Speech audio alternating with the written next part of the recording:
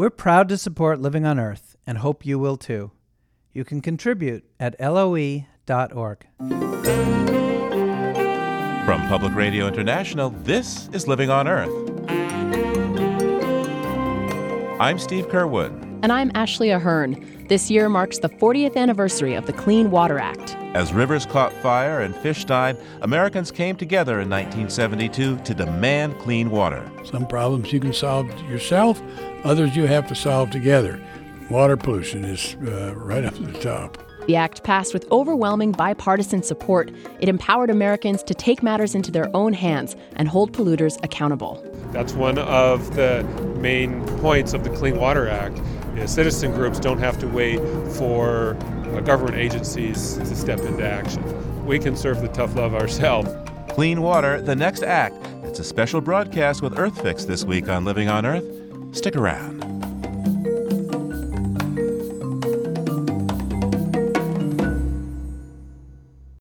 Support for Living on Earth comes from Stonyfield Farm. From the Jennifer and Ted Stanley Studios in Boston, this is Living on Earth. I'm Steve Curwood. This week, we bring you a special broadcast commemorating the 40th anniversary of the Clean Water Act of 1972. We've partnered with EarthFix, a public media collaboration in the Northwest that focuses on energy and the environment. And with me for this special broadcast is Ashley Ahern, environment and science reporter with EarthFix and public radio station KUOW in Seattle.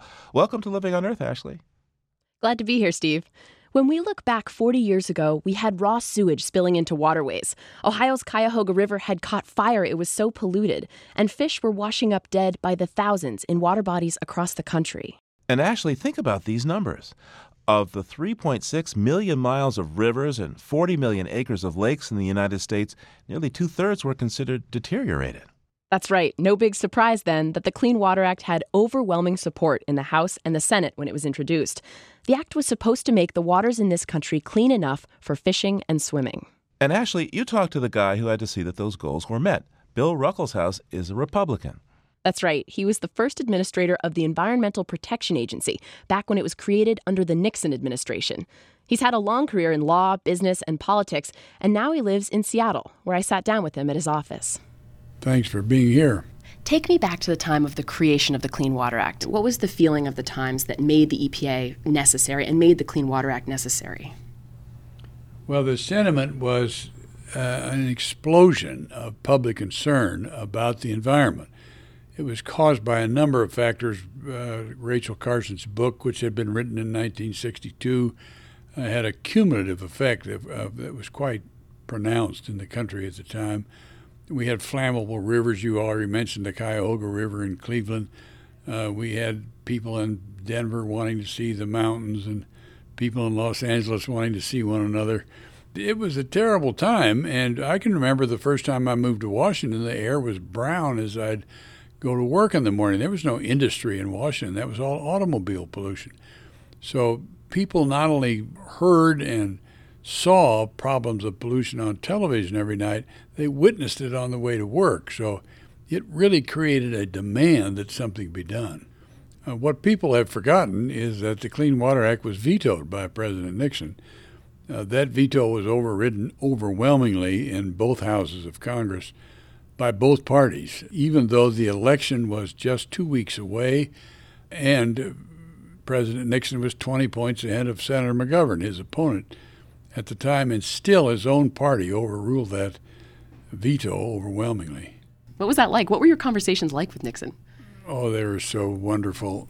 I had sent him a letter prior to his decision as to whether to sign or veto the bill, spelling out why I thought he should sign it, why I was in support of it. His principal concern was that he had asked for $5 billion to devote to the sewage treatment plant grant program at the federal level, and they'd put $7 billion in the bill, and that got him quite agitated. He thought that was too much money, so he vetoed it. And what the override of that veto really shows was the overwhelming public support that existed at the time for cleaning up the water and the air and handling all kinds of environmental problems.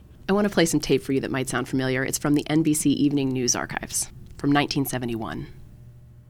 William Ruckelshaus, the Nixon administration's head man on environment, was on the stand today before Senator Muskie of Maine, who has dwelt on this issue himself. They were talking about clean water. How long is it going to take? Aren't we going to have to require some kind of national deadlines in order to ensure there's no inequality of treatment as between regions? The states just don't respond with equal speed. I think that's right. Each industry in the state must be placed on a deadline.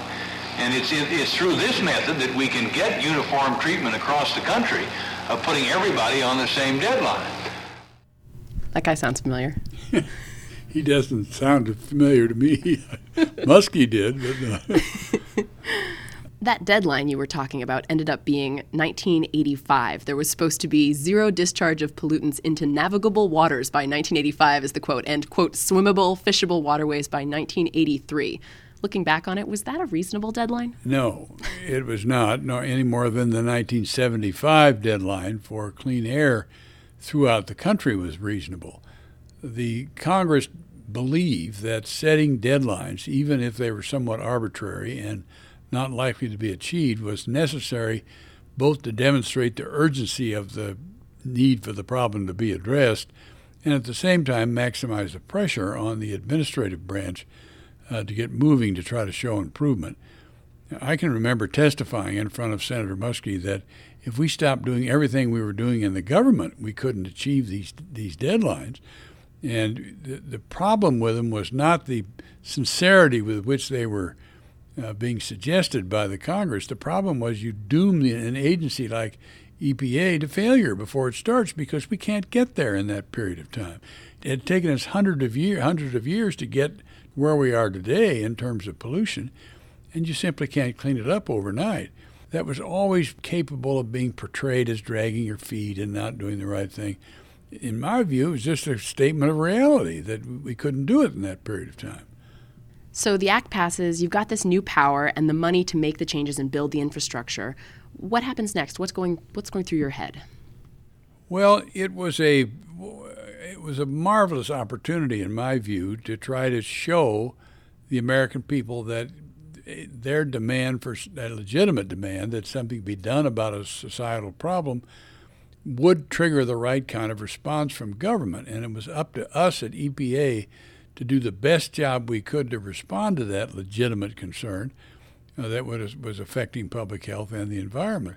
We had less than a third of the cities in the country providing adequate sewage treatment, in some cases no sewage treatment.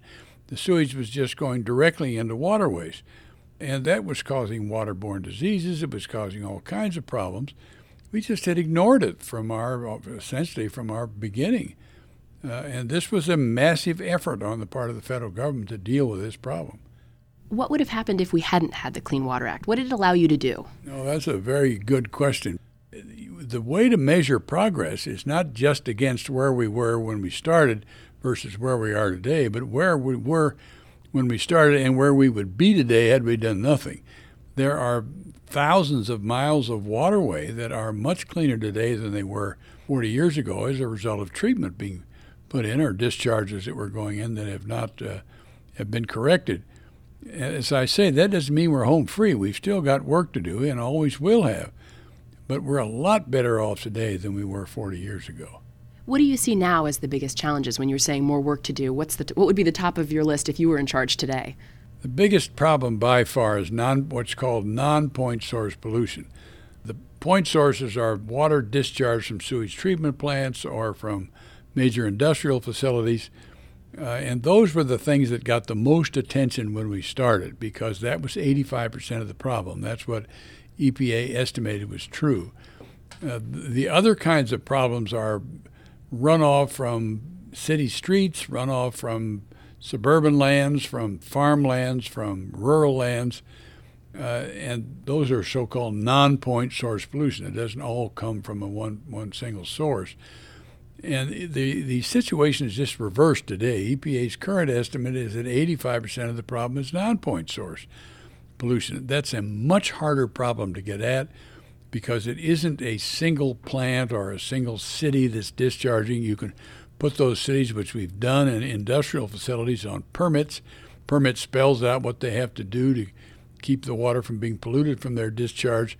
They have self-reporting requirements. If they violate any of the terms of the permit, they can either be fined substantially or put in jail if they violate on purpose the requirements of the permit itself. So that problem is largely under social control. I'm not saying it's gone. You still have to stay with it, but it's largely under social control. The non-point source problem is all the rest of us. That's the ones that we're all convinced we're not doing any of this. This is all some terrible person or some terrible industry or city that I have no control over. But getting people to manage their land in such a way, to control their lives in such a way that they don't contribute to this non-point source pollution problem has proven to be very difficult. I want to talk politics here for a minute. It seems like in recent years, Congress has had a hard time reaching any sort of bipartisan agreement on anything, really, let alone environmental issues. But 40 years ago, at least when the Clean Water Act came into being, things looked different. Why is the environment a partisan issue now? And how do Republicans get back into the game of protecting the environment? Well, they're not. Those Republicans in the House in particular, I think it's probably true in the Senate as well, but the ones in the House that have passed a lot of laws recently through that House, not through the Senate, that would take authority away from EPA to regulate this kind of stuff, that would even abolish EPA in the case of some of those laws, are a result of people becoming to believe that the regulatory system itself is imposing unfair burdens on industry, on the American people, so that when a Republican politician rails against EPA for excessive regulation, they don't get the same kind of feedback they would have gotten 40 years ago when these laws passed unanimously by the Congresses, their predecessor Congresses. And when they asked EPA, why are you doing what you're doing? Because the very body I'm testifying in front of told me to do this 40 years ago. It's still in the law. You haven't amended the law. If you don't want me to enforce the law, then don't put it in the law that I'm charged with implementing. And I've seen the current Congress say any regulation that costs over $100 million a year, we should review as to whether or not it goes out in the form in which it's been promulgated. I would be tempted to give them that authority, and you go ahead and answer the questions from your constituents about the impact of doing this on their health, on their environment, and see how much you like making these kind of decisions. They wouldn't last 6 months under those conditions. Now, it'll never happen. They'll never get that kind of authority to go back. But the difference today from where we were 40 years ago is where public opinion is. If public opinion was as intolerant of what's happening to our environment and our public health today as they were 40 years ago, you wouldn't have a partisan split on this issue. There was almost unanimity that something be done about it. So what changed? I think a number of things changed. Maybe the most important is success. The EPA may well be a victim of its own success. We don't see the same kinds of visible pollution problems today that we did. We don't have flammable rivers anymore. I mean, we don't have smog that's so awful that you can't even see one another. That was a situation back in the 60s when the public's concern began to express itself. We still have problems today. They tend to be more invisible. They tend to be things you can't smell, touch, and feel the way you could 40 years ago. And that just doesn't get us public attention. We're also going through a terrible economic time right now. And the more the economy, whenever the economy deteriorates, support for the environment deteriorates as well. You're a grandfather, right? Right. 12 times. Wow. So I'm part of the problem. So if you listen to this interview with your grandkids, or if your grandkids heard this interview, what would you want to tell them about the Clean Water Act and what it meant for you and your career? Well, what I'd want them to know is that their society, their government, can be responsive in a democracy to their legitimate demands, and that where problems are identified and the government is supported by the public and serious about dealing with them, significant progress can be made. So the government isn't always the enemy. The government is sometimes a necessary institution for dealing with problems as widespread and gross as water pollution was. And it's an example of our country having successfully grappled with the problem. So don't, as you grow older and as you mature in your understanding of the choices that we have as a society, necessarily rule out a governmental solution for a problem that you have. It's not the best way to solve all problems by any means, but there are some problems that we're in it together, just like our president has said. Some problems you can solve yourself, others you have to solve together. Water pollution is right up to the top. Mr. Ruckelshaus, thanks so much for joining me. Sure enough. Thank you.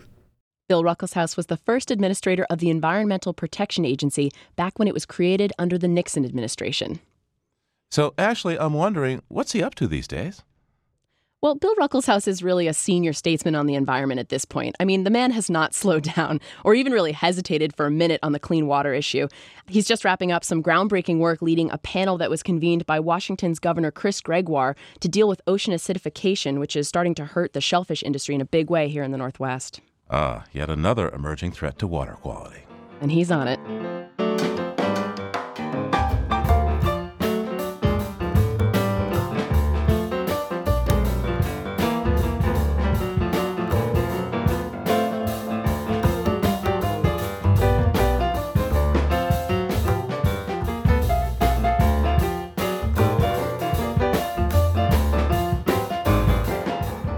Coming up, we'll be back with a look at current threats to clean water in the U.S.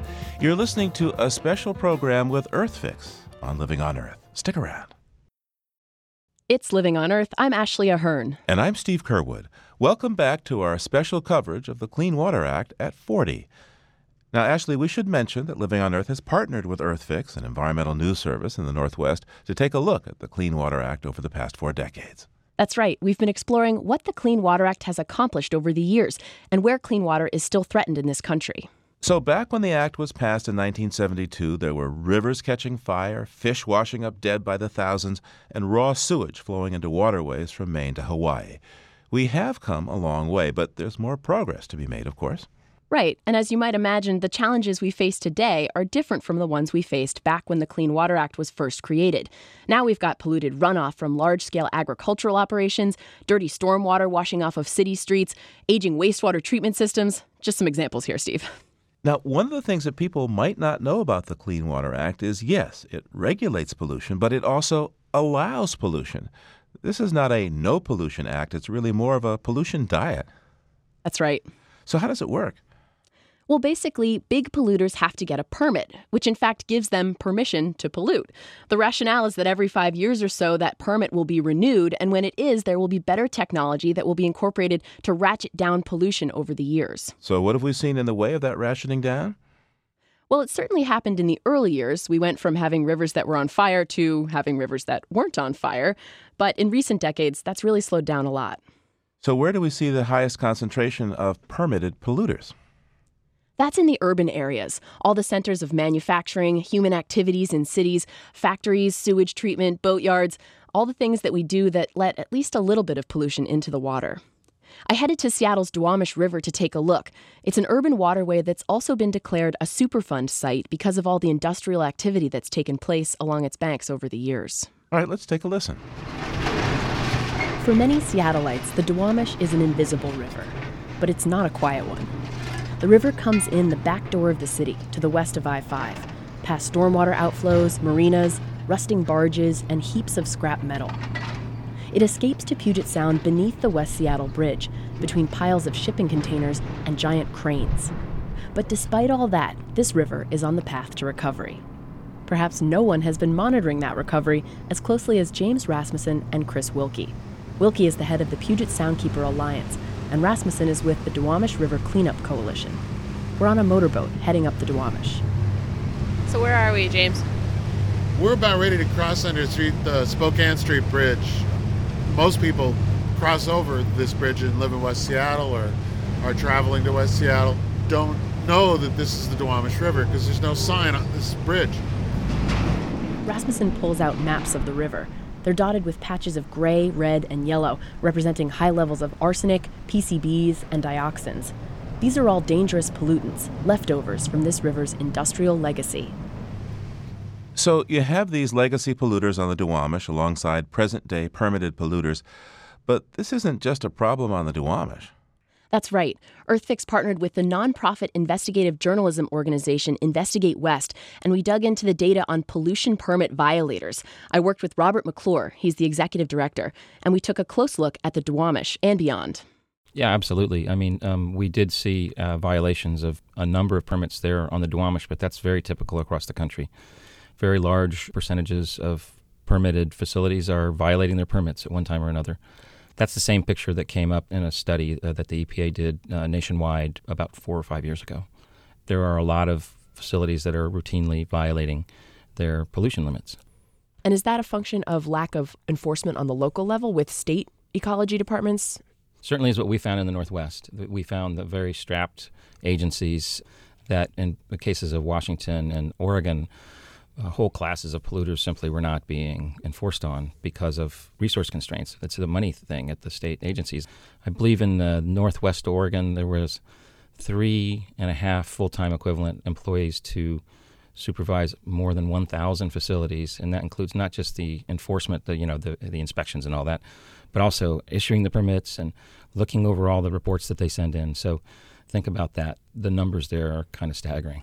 And so the response was to simply stop looking at certain categories of polluters. One category of polluters is agriculture. As we move away from the cities, these urban hotspots for permitted polluters, tell me about agricultural runoff, agricultural pollution when it comes to the Clean Water Act and how it's regulated.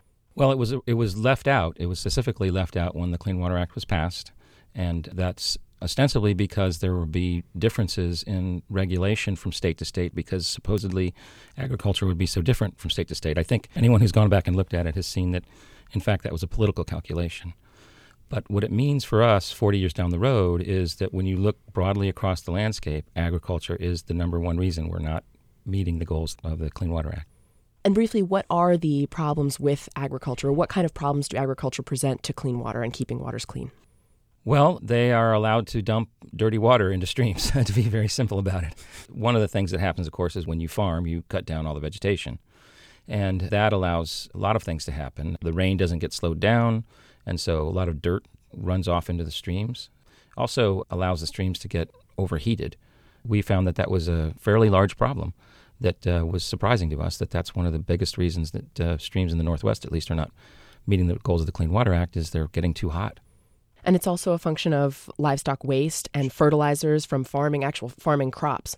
Absolutely. Yeah, no doubt about it. Livestock, concentrated animal feeding operations, and just regular old pasturing can produce a lot of livestock waste. And of course, then the fertilizers, that's huge. And that's a lot of what you see, I think, out in the middle part of the country, real problems with over-application of fertilizer. So human waste is a problem for clean water, of course, and we've come a long way since the Clean Water Act was first created back in 1972. Now we have sewage treatment plants around the country. Talk to me about those. How are they working, and what are some of the problems that you found in that? Sure. One of the biggest problems before the passage of the Clean Water Act was inadequate sewage treatment, and it's certainly the passage of that law and the provision of money by the federal government for local governments to improve their sewage treatment has been one of the crowning achievements of the Clean Water Act. The trouble is that was a generation ago or more, and the sewage treatment plants that were built or improved, they are getting old and they're breaking down. But we don't have that kind of cash floating around to do that anymore. And so you get out in the countryside in particular, these little towns, that they may have a dwindling population, and we're talking about a large needs. In Idaho, there was a town of about 300 that needed to come up with $1 million to fix its sewage treatment plant. So, start doing the math. Here's an excerpt from a story that gets to that exact issue. It was produced by EarthFix's Bonnie Stewart. Bonnie went to a small town in Washington to find out how cash-strapped communities are coping with these costs. The eastern Washington town of Harrington is surrounded by farmland. It's home to 420 people. In 2005, the city had to build a new wastewater treatment plant. Mayor Paul Gilliland climbs into a white pickup truck and takes us on a tour. You start here coming in from the city, is the main sewer pipes that bring the 50,000 gallons a day from the city down into our diverter box to the swirl concentrators that pull out large chunks of mostly feminine disposable apparatus that you flush down the toilet without thinking. The city of Harrington is short-staffed. Fire Chief Scott McGowan also has to manage the drinking water system and the wastewater treatment plant. He's in charge if anything with the sewer system breaks in town, he has to go fix. He's spread very, very thin. That's why Mayor Gilliland plans to become a certified wastewater treatment plant operator, too. Then he can be the backup for the fire chief. The new plant has not been trouble-free. Breakdowns have led to violations and expenses. And of course, building the plant wasn't cheap. The city still has, 7 years after we built it, $1.5 million that it still owes, and it's been a burden. The plant has operating costs, too, driving the monthly sewer fee rate to $65 per household.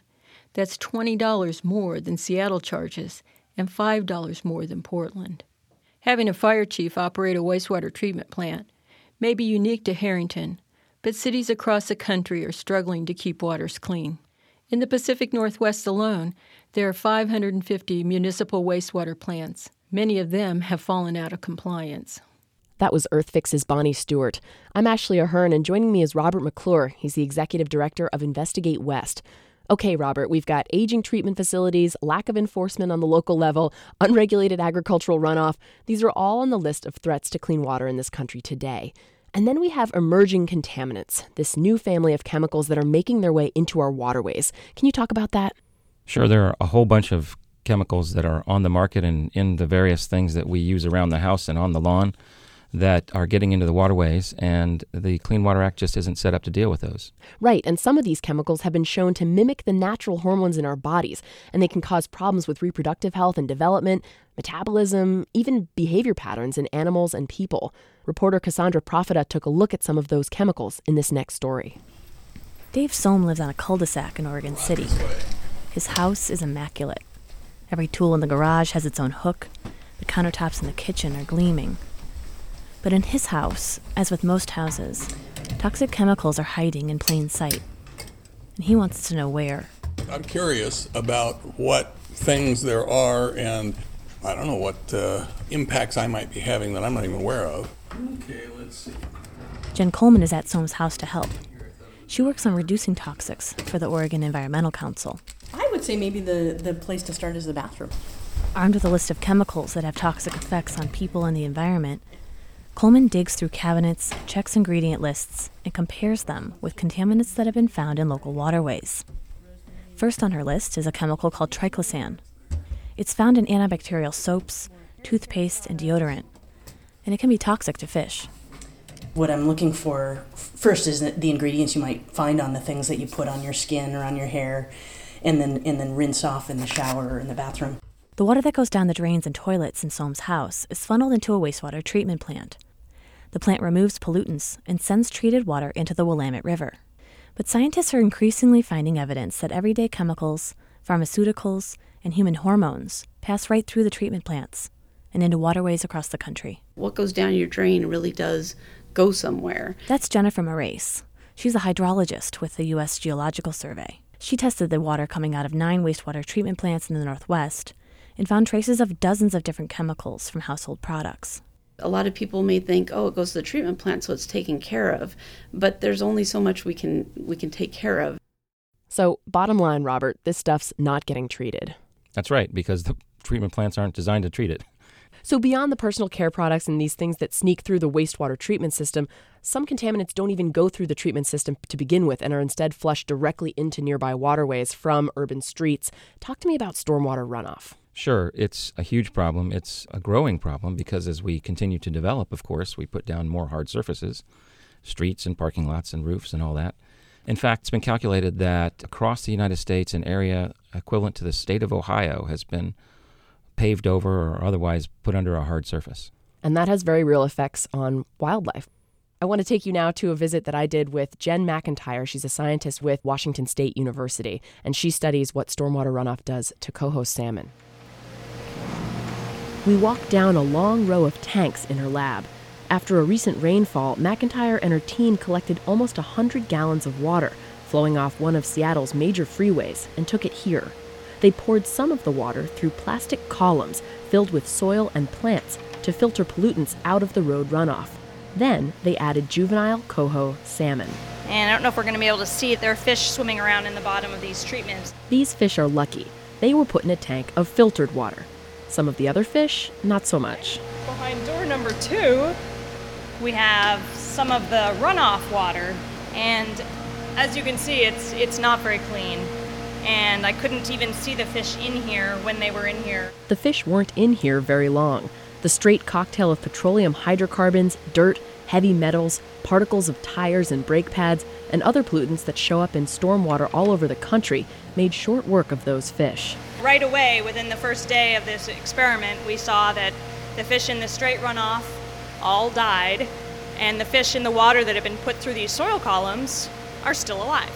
Scientists have known for some time that urban stormwater runoff is bad for fish.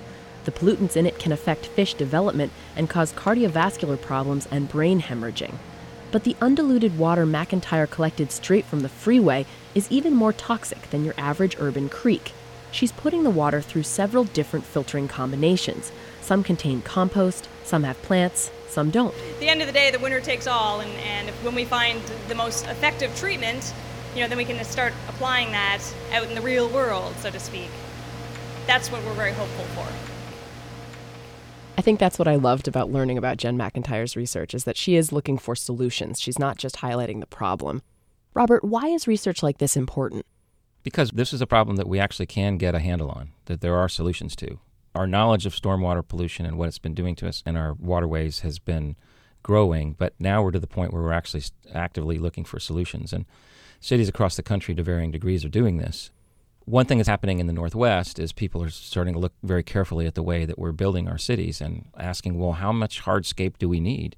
And why can't we have greener cities, lusher cities? Really, a lot of the solutions to stormwater pollution involve things that are aesthetically pleasing. It's putting in a rain garden or a vegetated swale. The more greenery you put in, the less water gets through. Yeah, briefly describe, how does a rain garden work? Sure. A rain garden is a depression where water is funneled purposely, and it's planted with hardy plants that are not going to be killed by taking in toxic runoff. The water goes in and soaks into the ground rather than running off down the street. So it's sort of recreating nature's natural filtration mechanism. That's right, and placing them very strategically. Another important concept is what's called low-impact development, which is how we build the cities in the first place. And to oversimplify, what's being said is that we need to build up instead of out and leave as much native vegetation and native soil in place as possible and sort of minimize our footprint even within the city. So after all the threats to clean water that you and I have discussed today, Robert, what gives you hope when you're covering this issue? Oh, just the fact that it is getting a lot of attention and people do care. And there are people like Jen McIntyre out there who are slogging away every day trying to find solutions. We've come a long way, too. I mean, when you look back at the Clean Water Act, think of the progress that we've made. We didn't meet all the goals, still have a long ways to go to do that. But look around, we have made progress, and we can continue to make progress if we put our minds to it. Robert, thanks so much for joining me. Oh, it was fun. Thanks. Robert McClure is the Executive Director of Investigate West.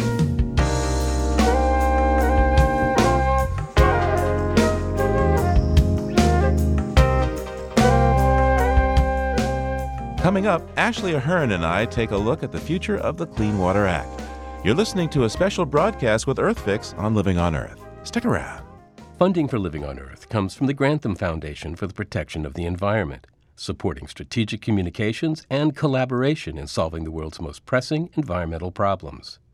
The Gordon and Betty Moore Foundation, the Candida Fund, furthering the values that contribute to a healthy planet, and Gilman Ordway for coverage of conservation and environmental change. It's Living on Earth. I'm Steve Curwood. And I'm Ashley Ahern. Welcome back to our special broadcast with EarthFix, marking the 40th anniversary of the Clean Water Act. We're going to take a look ahead now to the future of the Clean Water Act and some of the challenges and emerging threats to clean water. Despite the progress that's been made, there are some chemicals that the Clean Water Act never saw coming. chemicals that can be found in household and personal care products, among other places. Some of them have been shown to mimic the hormones in our bodies, and they can slip through sewage treatment. Some research shows that's a problem for fish. Scientists here in the Northwest first realized there was something weird going on about 10 years ago. I visited the lab of Lyndall Johnson. She's a fisheries biologist and toxicologist for the National Oceanic and Atmospheric Administration. She told me about the time she and some of her colleagues were out near Seattle's waterfront sampling English sole. That's a flatfish that's common here. And this was when we noticed that these fish in Elliott Bay, when all of the other fish had completed spawning, ready to go home, and it's all over for them, the Elliott Bay fish were still ripe, and they still had eggs that they had not yet spawned. The team went back and sampled more fish around Puget Sound and found even creepier results. Some of the male fish were producing a protein called vitellogenin. You don't want to see that in males. That's Jim West, a senior scientist with the Washington Department of Fish and Wildlife. He was out on the water with Lyndall Johnson when they found the weird fish. Vitellogenin is a protein used to make egg yolks, so you find it in mature females, but never in males. So it's an indication that they've been exposed to something, some chemical, that is essentially feminizing them. These fish weren't dying. From the outside, they didn't even look different. But there were striking changes going on inside them. The team took more samples. The results? Almost half of the 49 male English sole they tested on the Seattle waterfront were producing the female egg yolk protein. The researchers found similar results in juvenile Chinook salmon they tested at that site. But the fish here are not alone. The U.S. Geological Survey collected bass from more than 100 rivers around the country. A third of those fish showed signs of feminization and intersex characteristics. Don Tillett is a toxicologist with the USGS in Columbia, Missouri. Mainly what we saw was oocytes growing in what would be otherwise normal testicular tissues. Testes with eggs in them. Testes with eggs in them, exactly. Pinpointing the exact chemicals that are causing this feminization and intersex development has been the biggest challenge for scientists so far. But many believe a group of chemicals known as endocrine disruptors are to blame. They're sort of like hormone imposters. They act like natural hormones, estrogen or testosterone, for example, and mess with the body's natural hormonal messaging system. Bisphenol A is probably the most well-known chemical in this family. You'll find it in certain plastics, the liners of canned goods, epoxies, even kids' toys. Synthetic estrogen from birth control pills has also been shown to feminize fish. These chemicals get into our bodies and then end up in wastewater. Tillett says that wastewater, even though it's been treated, carries some of the chemicals into nearby waterways.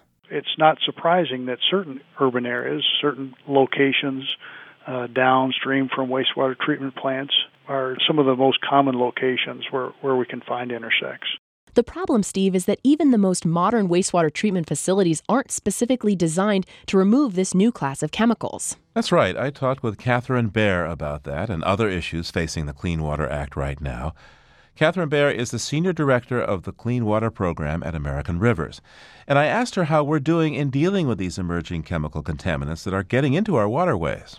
The area of emerging contaminants and hormone-disrupting chemicals is an area that the Clean Water Act so far, doesn't cover, because when the Clean Water Act was written, of course, those had not been recognized as threats. So I think right now we're really in the stage that they are suspected threats, but a lot of research is going on to figure out how these contaminants affect people and fish and wildlife at very low levels and in combination over time. And those sorts of determinations are very difficult to make and require a lot of science. At the same time, from a sort of precautionary perspective, it would be good to go ahead and sort of proactively address some of those threats to the extent we can, at least reduce the sources, increase the treatment where it's possible in the meantime. And again, because that will require some investment, I think there's been hesitancy to do too much before more information is available. So it is another area that the Clean Water Act and the Safe Drinking Water Act are really going to have to grapple with in the coming years. So, in other words, we're really not protected from those chemicals now? No. So when you look at threats to clean water in this country now, what do you see at the top of the list? Where should efforts be focused? Those big single-source polluters, or should that focus be shifting, perhaps? Yeah, I think, it's a little bit of a half and half. answer. We've made so many strides on the point source area that certainly we do need to focus on the non-point source pollution. But before moving there, I think it's really important to note that we really do still have over 850 billion gallons of pollution in the form of sewage, either partially treated or not treated at all, going into our rivers and streams every year. So we still need to make sure we invest in our water infrastructure, which is an area we really are about to fall back on. And with population growth and climate change, we need to keep our eye on that ball for the point sources. But I think it's true that the area where we really have opportunities to make gains is to try to figure out how we do better control polluted stormwater runoff from urban areas. And that's a really great area, really rich area to be working, because the science and the practitioners and the local governments have really learned a lot over the last 20 years about how to better do that. And so we have a great opportunity now to actually embed that within the Clean Water Act policies that we have to make it more widespread and more effective for clean water. What's missing, in your opinion, from the Clean Water Act? It's 40 years old. If you could update it, what would you do? The big issue for the Clean Water Act that stands out is the fact that there's a gap for agriculture. And I think over the long term, we really need to find a way to sort of fairly address agricultural sources of pollution, and not necessarily all of them, but certainly the ones that are commensurate or equal to sort of industrial pollution in other categories. So hog farms, major chicken operations, and bring those into the folds of the Act. So there is more equity among the pollution sources that are creating problems for our streams and rivers and can make waters more healthy across the country. How effective is the Clean Water Act in dealing with the present reality of increased drought and climate disruption? I'm thinking, for example, of this conflict involving the Missouri River Basin. Folks downstream in the Mississippi want more water for barge traffic, and folks to the west would like to see that water diverted into the Colorado, where the water is very short. It's a great point. When people think of climate change, they don't always think about water, but in point of fact, climate is hitting our water resources, already is, and it's hitting them sort of first and worst, with more frequent intense floods and droughts throughout the country, which is really creating more extremes that's going to further sort of stress our water resources, as you mentioned, on the Missouri and in many other places. So at this point, we quite honestly are not that well equipped to face climate change and its impact on water resources. I think moving forward, and it's another good area where the Clean Water Act could be a bit stronger, trying to think about the future and how our approaches to clean and safe and reliable water could be more resilient, and how do we build in safeguards to systems. So the flooding is a good example. If we could better use our floodplains to actually buffer some of the floods and droughts, and that works both to reduce floods in wet times, but also to help soak up and recharge water into our rivers in dry times. By doing that both with floodplains and our sort of small streams, the capillaries of our watersheds, those are going to be really important approaches. Catherine Baird, tell me about any of the current Supreme Court or other court cases relating to the Clean Water Act that you're watching particularly closely now, and why? Yeah, I think it's interesting. The Supreme Court has definitely taken on a number of environmental cases over the last year. And there are several that are sort of interesting. There was one that was argued several weeks ago. This was the LA County Flood Control District versus the Natural Resources Defense Council. And it was a very confusing case factually, but sort of at its core, it was about who's responsible, who's liable for polluted stormwater runoff in municipal areas. And so that will be a very interesting one to watch, because it's really important to make sure that polluters are held accountable for the exceedances of pollution permits if they are contributing. So that's sort of at the core of the Clean Water Act. So that's important. Another case I think is interesting, and it hasn't been heard at all, so it's just at the entry level, is a case questioning whether it's legal to do something called water quality trading under the Clean Water Act. And this is a case brought by Food and Water Watch. And it's interesting because there's a growing interest in trying to figure out new ways to control non-point source pollution, as we discussed. And one of them is to say, well, could a sewage treatment plant, for instance, pay a farmer to reduce pollution if that was more cost effective? And so this lawsuit actually questions, well, under the Clean Water Act, is that legal? Are there mechanisms that make that legal or illegal? And before trading can really gain traction, I think some of these legal issues do need to be resolved. I can imagine, though, if I were downstream from that sewage plant that doesn't do so well, I wouldn't be very happy if they were getting credit so they could keep on polluting right in my backyard or where I want to fish. Yeah, you got it right on. There are major questions about, if you're trading, are we creating more pollution sources in one place and benefiting some people and making it worse in other areas, creating essentially another version of the hotspot? And if history is any guide, the folks who would get the extra dose of pollution might not have as much money as the rest of society, might not be the majority ethnicity, environmental justice, in other words. I think environmental justice concerns are something that's brought up regularly in the context of water quality trading, is who benefits and who receives the burden. What do you see as the political threats that the Clean Water Act faces now? The political threats to the Clean Water Act right now over the last couple of years have been pretty fast and furious. There has been really a constant assault on the Clean Water Act, primarily from the House of Representatives. And we've seen attacks on the actual fundamental structure of the Clean Water Act. There was one legislative proposal that would have actually sort of basically removed the Environmental Protection Agency's authority to veto, for example, the very, very worst permits that threaten fish and wildlife and public health. And this is a veto power, that's been used 13 times over the last 40 years, so it's very seldomly used, but somehow we're trying to strip those sort of important backstops out of the Clean Water Act. And then in the budget process, we've seen riders' attempts to basically stop the Environmental Protection Agency from doing their job in a number of ways. For example, trying to clarify the scope of the Clean Water Act, and also rollbacks to very specific provisions. So trying to stop funding for the Chesapeake Bay cleanup plan, which has been a long time in the making, and a lot of support for that, as well as a number of other specific provisions. So it's been a little disheartening, I would say, given how much support there is for clean water across the country, that we're still seeing these sort of efforts, renewed efforts to weaken our clean water protections, when really at the 40th anniversary we need to be moving forward, not backward. I guess I just think of it in a personal way. I'm a parent, as many people are, and my daughter's at that age. She's 8, and she just loves to swim, can't get her out of the water once she's in. And I think about how, along with millions of other Americans, we live very close to a river in our hometown, but we can't swim there. It's not clean enough. And really, that's the vision of the Clean Water Act, is that all of us, my daughter, everyone else's children, their dogs, their friends, that where you are, that the waters are safe enough and clean enough to swim, to fish, and so forth. And so that vision is really important, and we're not there yet, but certainly we're much closer than we were. And so I think that's the important part of the Clean Water Act that's really worth protecting and fighting for. Your daughter's 8. What are you looking forward to when she turns 48 in the next 40 years for the Clean Water Act? I would love it if my daughter, by the time she's 48, and surely she'll still be hopefully swimming and enjoying rivers, that the Clean Water Act would not only sort of address some of the very obvious gaps like agricultural pollution, but it would also be trying to figure out, what are the threats of the future? And they may include things like emerging contaminants that you just mentioned, but also are there ways to take a more comprehensive approach to our environment?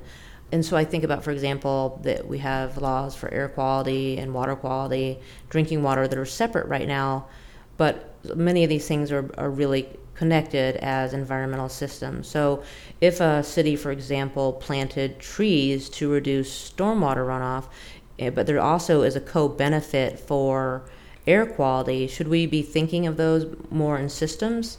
And similarly, do we get energy efficiency benefits by using a green roof and also reducing sewer overflows and flooding? So I think there are a lot of more comprehensive approaches and sort of areas of innovation that are untapped right now. And so trying to better reuse water and capture energy from wastewater, and a lot of emerging technologies that we can better incorporate into our regulatory and policy systems as we move forward. And so I hope that when my daughter is 48, that she will be living in a world that sort of has a very smart and comprehensive approach to clean water, and one where she and possibly her children will be swimming in clean water wherever they live. Catherine Baer, Senior Director of Clean Water Programs at American Rivers. Thank you so much, Catherine. Thank you for having me. And Ashley, that brings us to the end of our special program in partnership with EarthFix. It's been great to have you back on Living on Earth. It's been great to have a chance to work together again, Steve.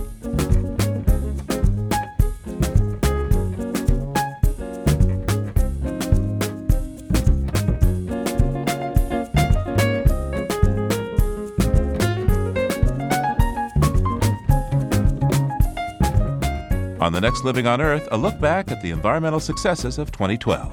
We're seeing a lot of movement that I thought was improbable on creating large marine protected areas and shark sanctuaries. The good, the bad, and the hopeful for 2013. That's next time on Living on Earth.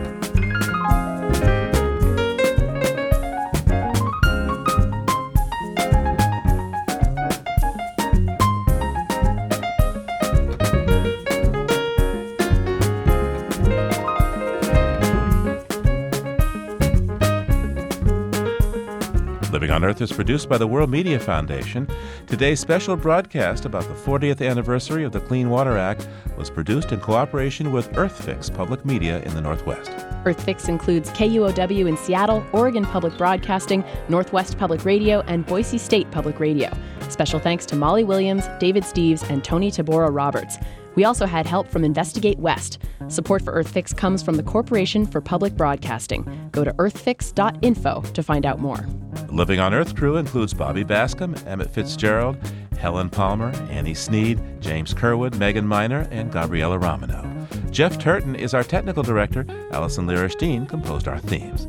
You can find us anytime at LOE.org and check out our Facebook page. It's PRI's Living on Earth. I'm Steve Kerwood. And I'm Ashley Ahern. Thanks for listening. Funding for Living on Earth comes from Stonyfield Farm, makers of organic yogurt, smoothies, and more. Stonyfield invites you to just eat organic for a day. Details at justeatorganic.com. Support also comes from you, our listeners, the Go Forward Fund, and Pax World Mutual and Exchange Traded Funds, integrating environmental, social, and governance factors into investment analysis and decision-making. On the web at paxworld.com. Pax World for tomorrow. PRI, Public Radio International.